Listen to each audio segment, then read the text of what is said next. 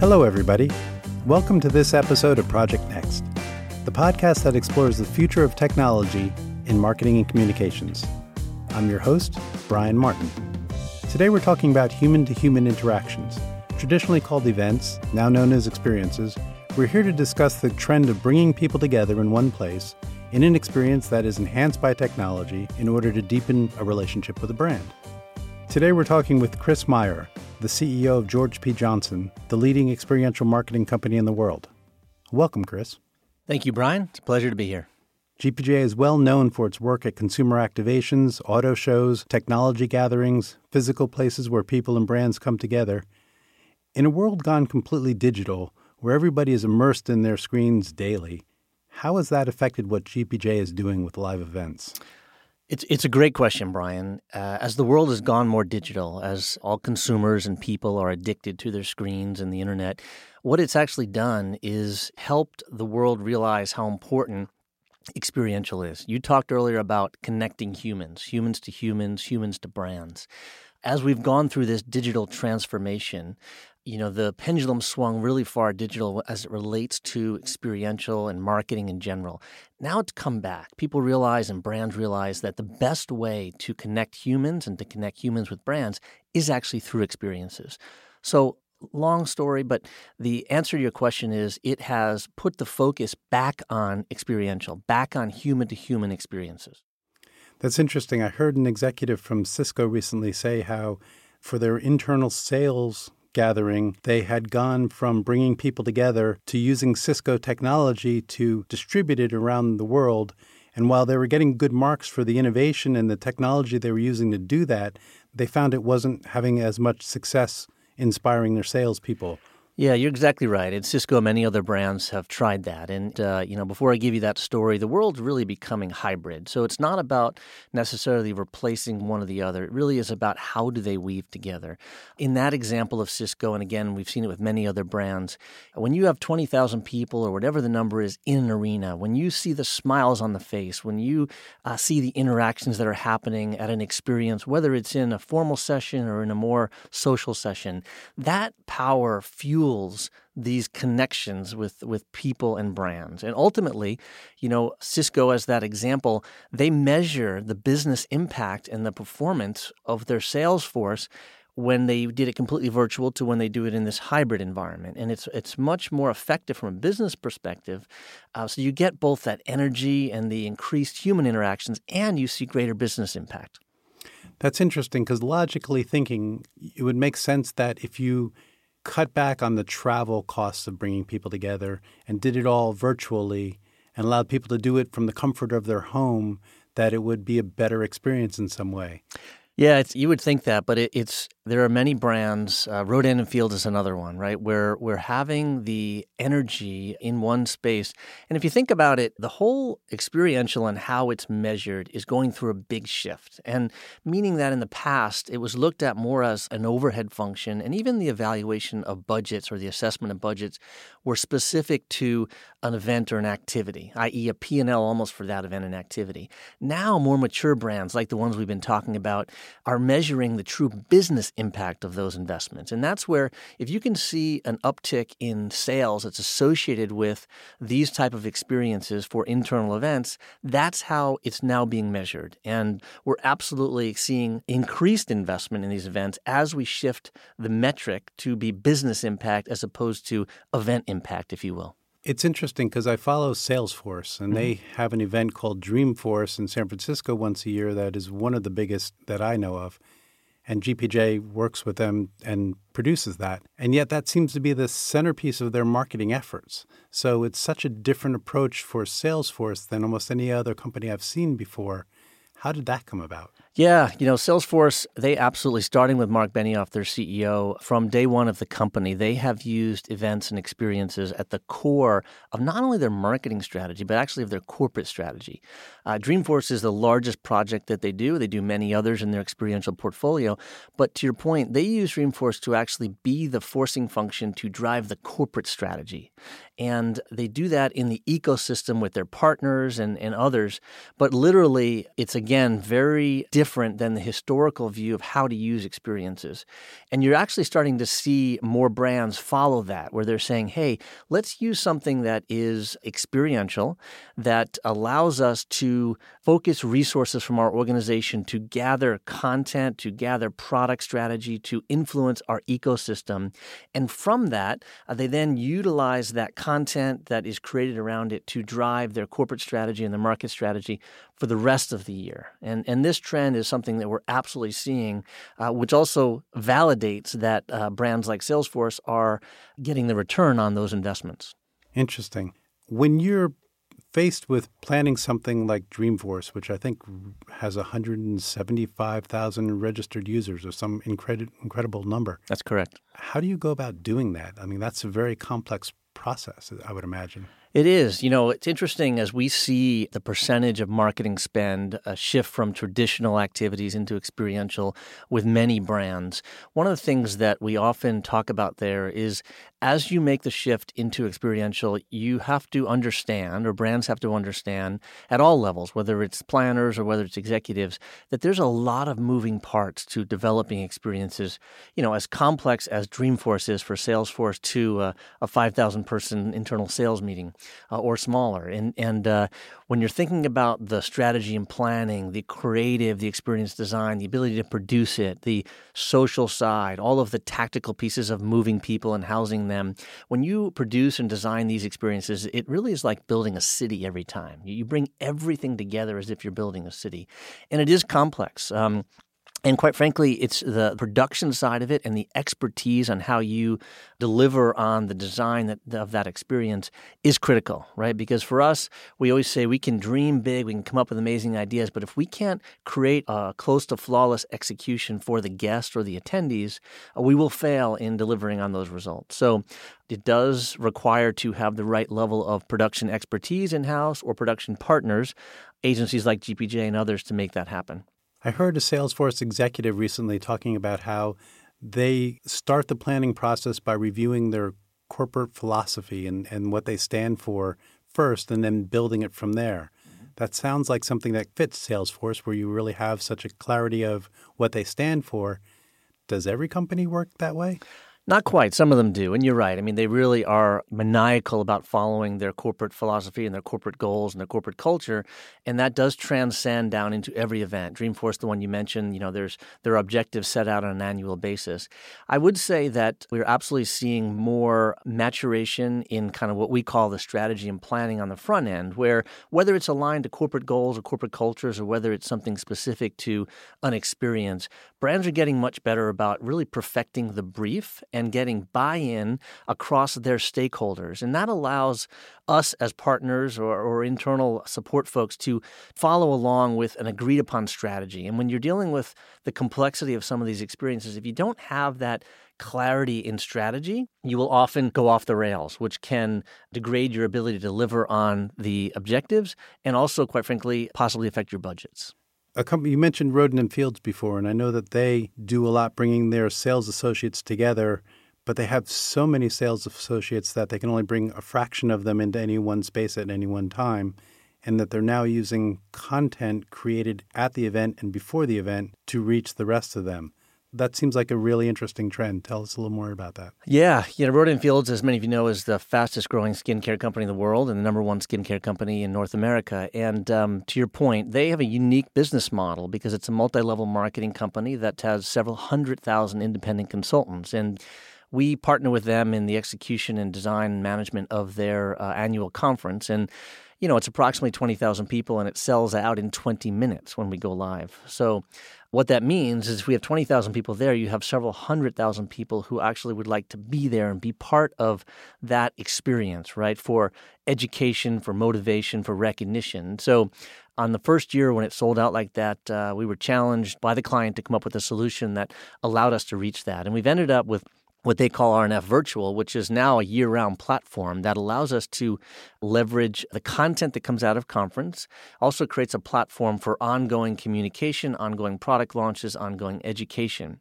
And what I see as a trend in general is the recognition now that some of these physical events need to also be looked at as the content generation studio, if you will, right? So when you change that perspective, which years ago, we used to think about an event and maybe you would broadcast or do a webcast off it, which would be maybe a single stream off of a keynote or something into a remote audience. Now it's about creating a broadcast experience that may exist for the length of that event, or it may be something that's evergreen.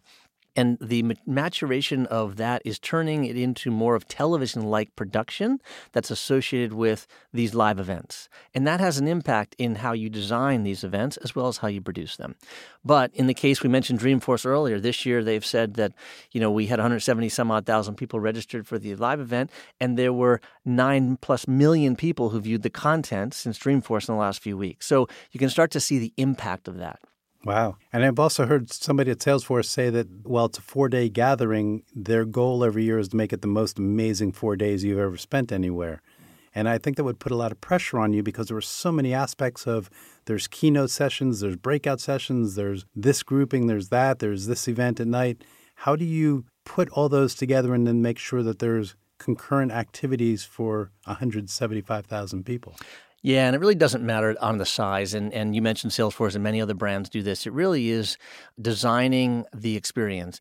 You have to understand the different audiences and all the different components of an experience and actually think through every touch point of those experiences so that you are designing a journey that is going to provide value to the attendees and going to accomplish the goals of the host organization. And especially as you get into scale, like a Dreamforce as an example, where you really have to make it feel like it's for them and they're not lost in a sea of hundreds of thousands of other people. And, in most cases, we will be working with creative leadership at the brand. Salesforce is a good example, where they'll set kind of the overall tone and needs, and then we'll help partner with them to translate that into specific customer journeys or attendee journeys throughout the experience. And it's an area that has a lot of opportunity to improve in the overall environment of experiential. And given that the digital layer of an event is so palpable these days, like there are just digitals everywhere, how are you integrating things that are specifically for human-to-human interaction versus the digital layer that allows them to do things outside of that? Yeah, it's interesting. Sometimes digital can be perceived and executed in more of a tactical way, right? Our perspective is it starts out in the beginning when we're doing the strategy and the experience design. Digital no longer is an add-on, right? It's fluid into the actual experience design. You have to design it in such a way that you're considering physical and digital. And whether that is elements that are used at the physical event to support everything from wayfinding to personalized journeys to education to product demos, or whether, like our Rodan and Fields example, it is creating a digital platform to reach hundreds of thousands of people, if not millions of people going forward. But the key is, I tell our teams all the time, digital starts in the beginning when we're doing the strategy and the design, just like it would relevant to architecture or physical locations that you're designing within. And given all the data that you get from a digital encounter, how are you factoring that into a company's overall digital data system? It's a great question. There's a couple things around data. One, you obviously have to understand data privacy, right? That's as a caveat in anything that we design. Number two, when you do these experiences, I often say that we create a tornado of data, right? Because you have data coming through tactical things like registration. You collect data when we may be doing tracking folks through RFID or beacons or other things like that. And we're also collecting data relevant to things like surveys or other interactions. So you have this tornado of data. Our job generally is to be able to effectively distill that data down into a format that can be fed into the client systems. Every client, every brand has a different methodology on how they integrate data coming from the events. But what we're really seeing on our side is this evolution of saying, hey, let's really get the data distilled down so that it can be useful, relevant to the measurement and whatever other activities the client may have, as well as using that data to continue to enhance the attendee experience. We talked about the attendee journey earlier. For us to be able to kind of hyper-personalize the journey, whether it's down to an individual or a persona, we really need that data. And it could be, anonymous data about that particular category of people. But without the data, it becomes much more difficult to design those experiences.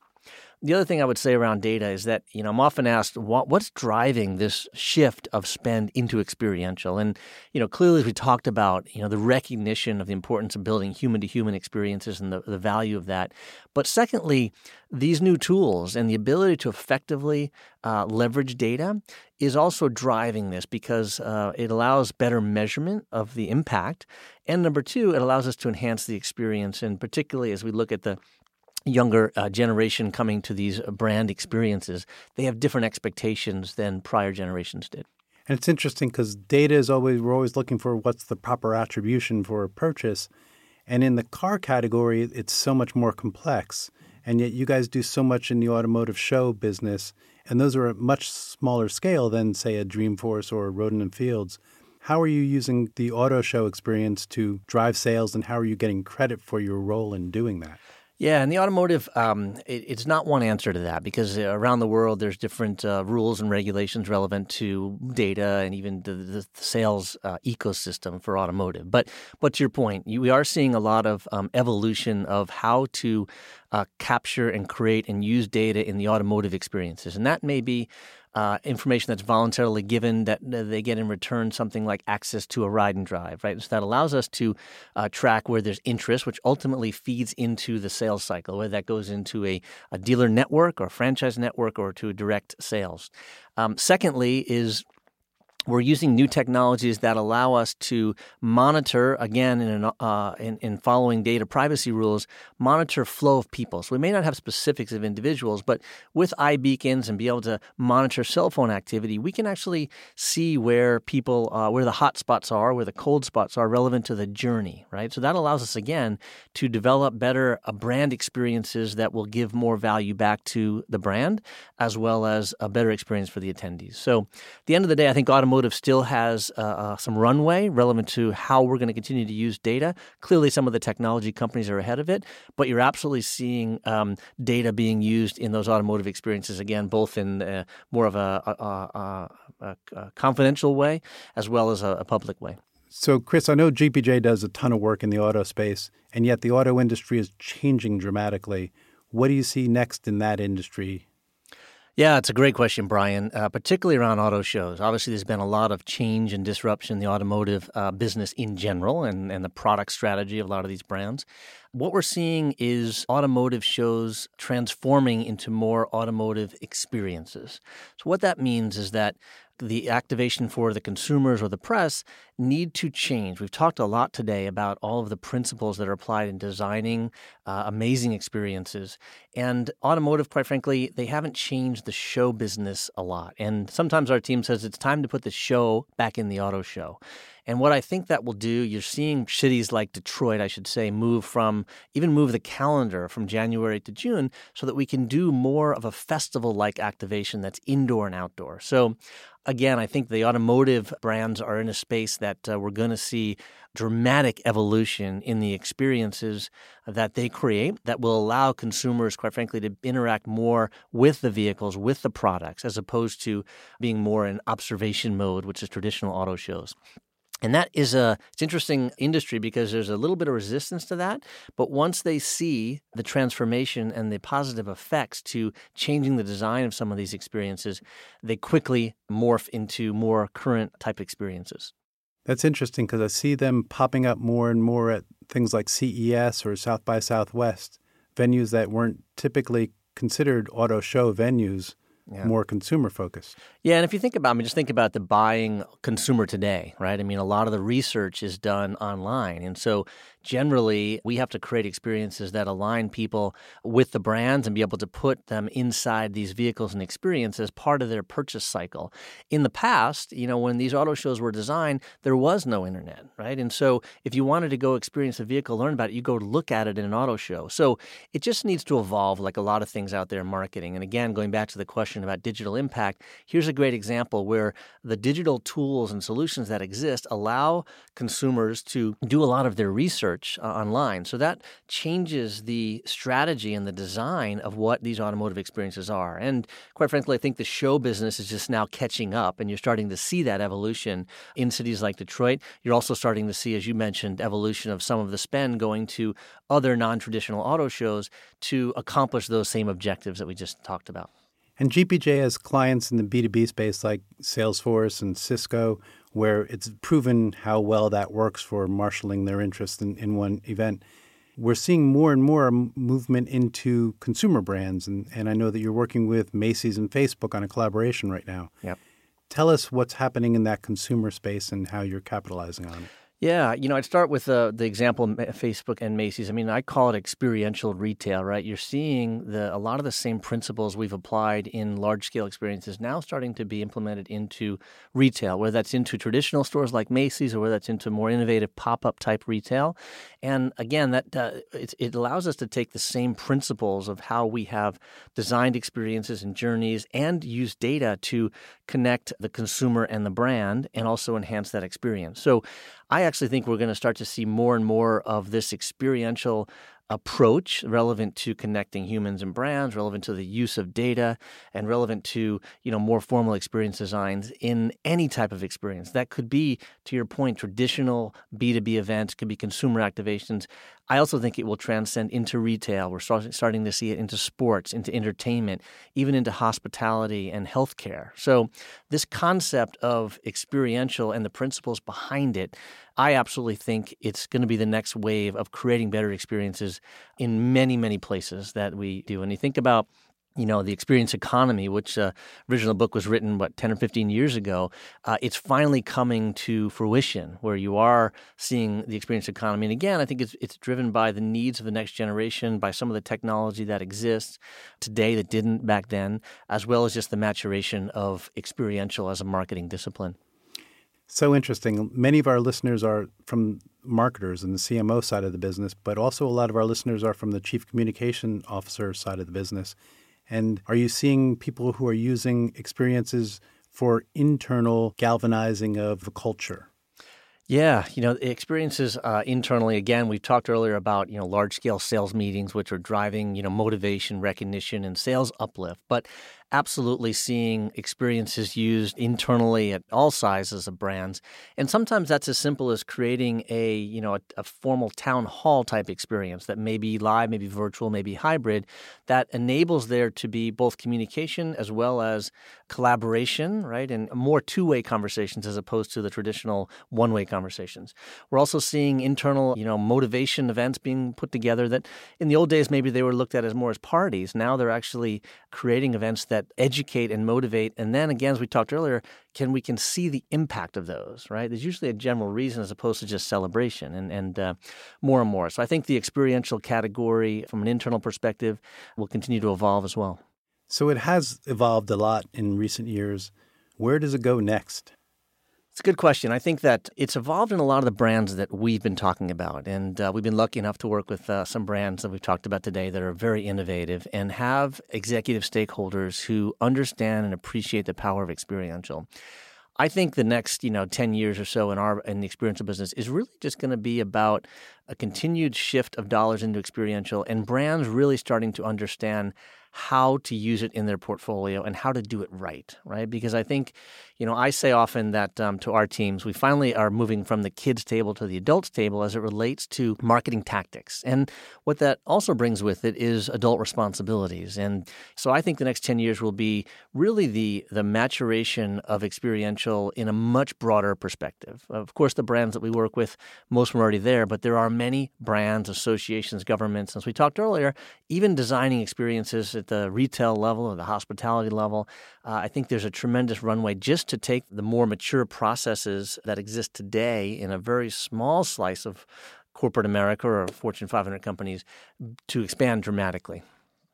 And some of the technologies that are emerging, VR, AR, robotics, are you seeing those used more and more in the experiential space? Absolutely. Like any new technology in the experiential space, it's always a lot of times events are used as a great litmus environment, right, for us to test things out. And, VR is a great example. 4 or 5 years ago, I got asked the question every time I spoke at an event, is VR going to replace events, right? And that clearly hasn't happened for all the reasons we've talked about. Yes. But what has happened is that AR, right, as it works where you are able to use that kind of technology that integrates in, virtual reality and physical reality into more of an AR environment, that's where we see a tremendous growth in that particular piece. And again, as I said earlier on these technologies, I think sometimes the mistake that's made is we're bringing in pieces of technology because someone thinks it's cool or it fits.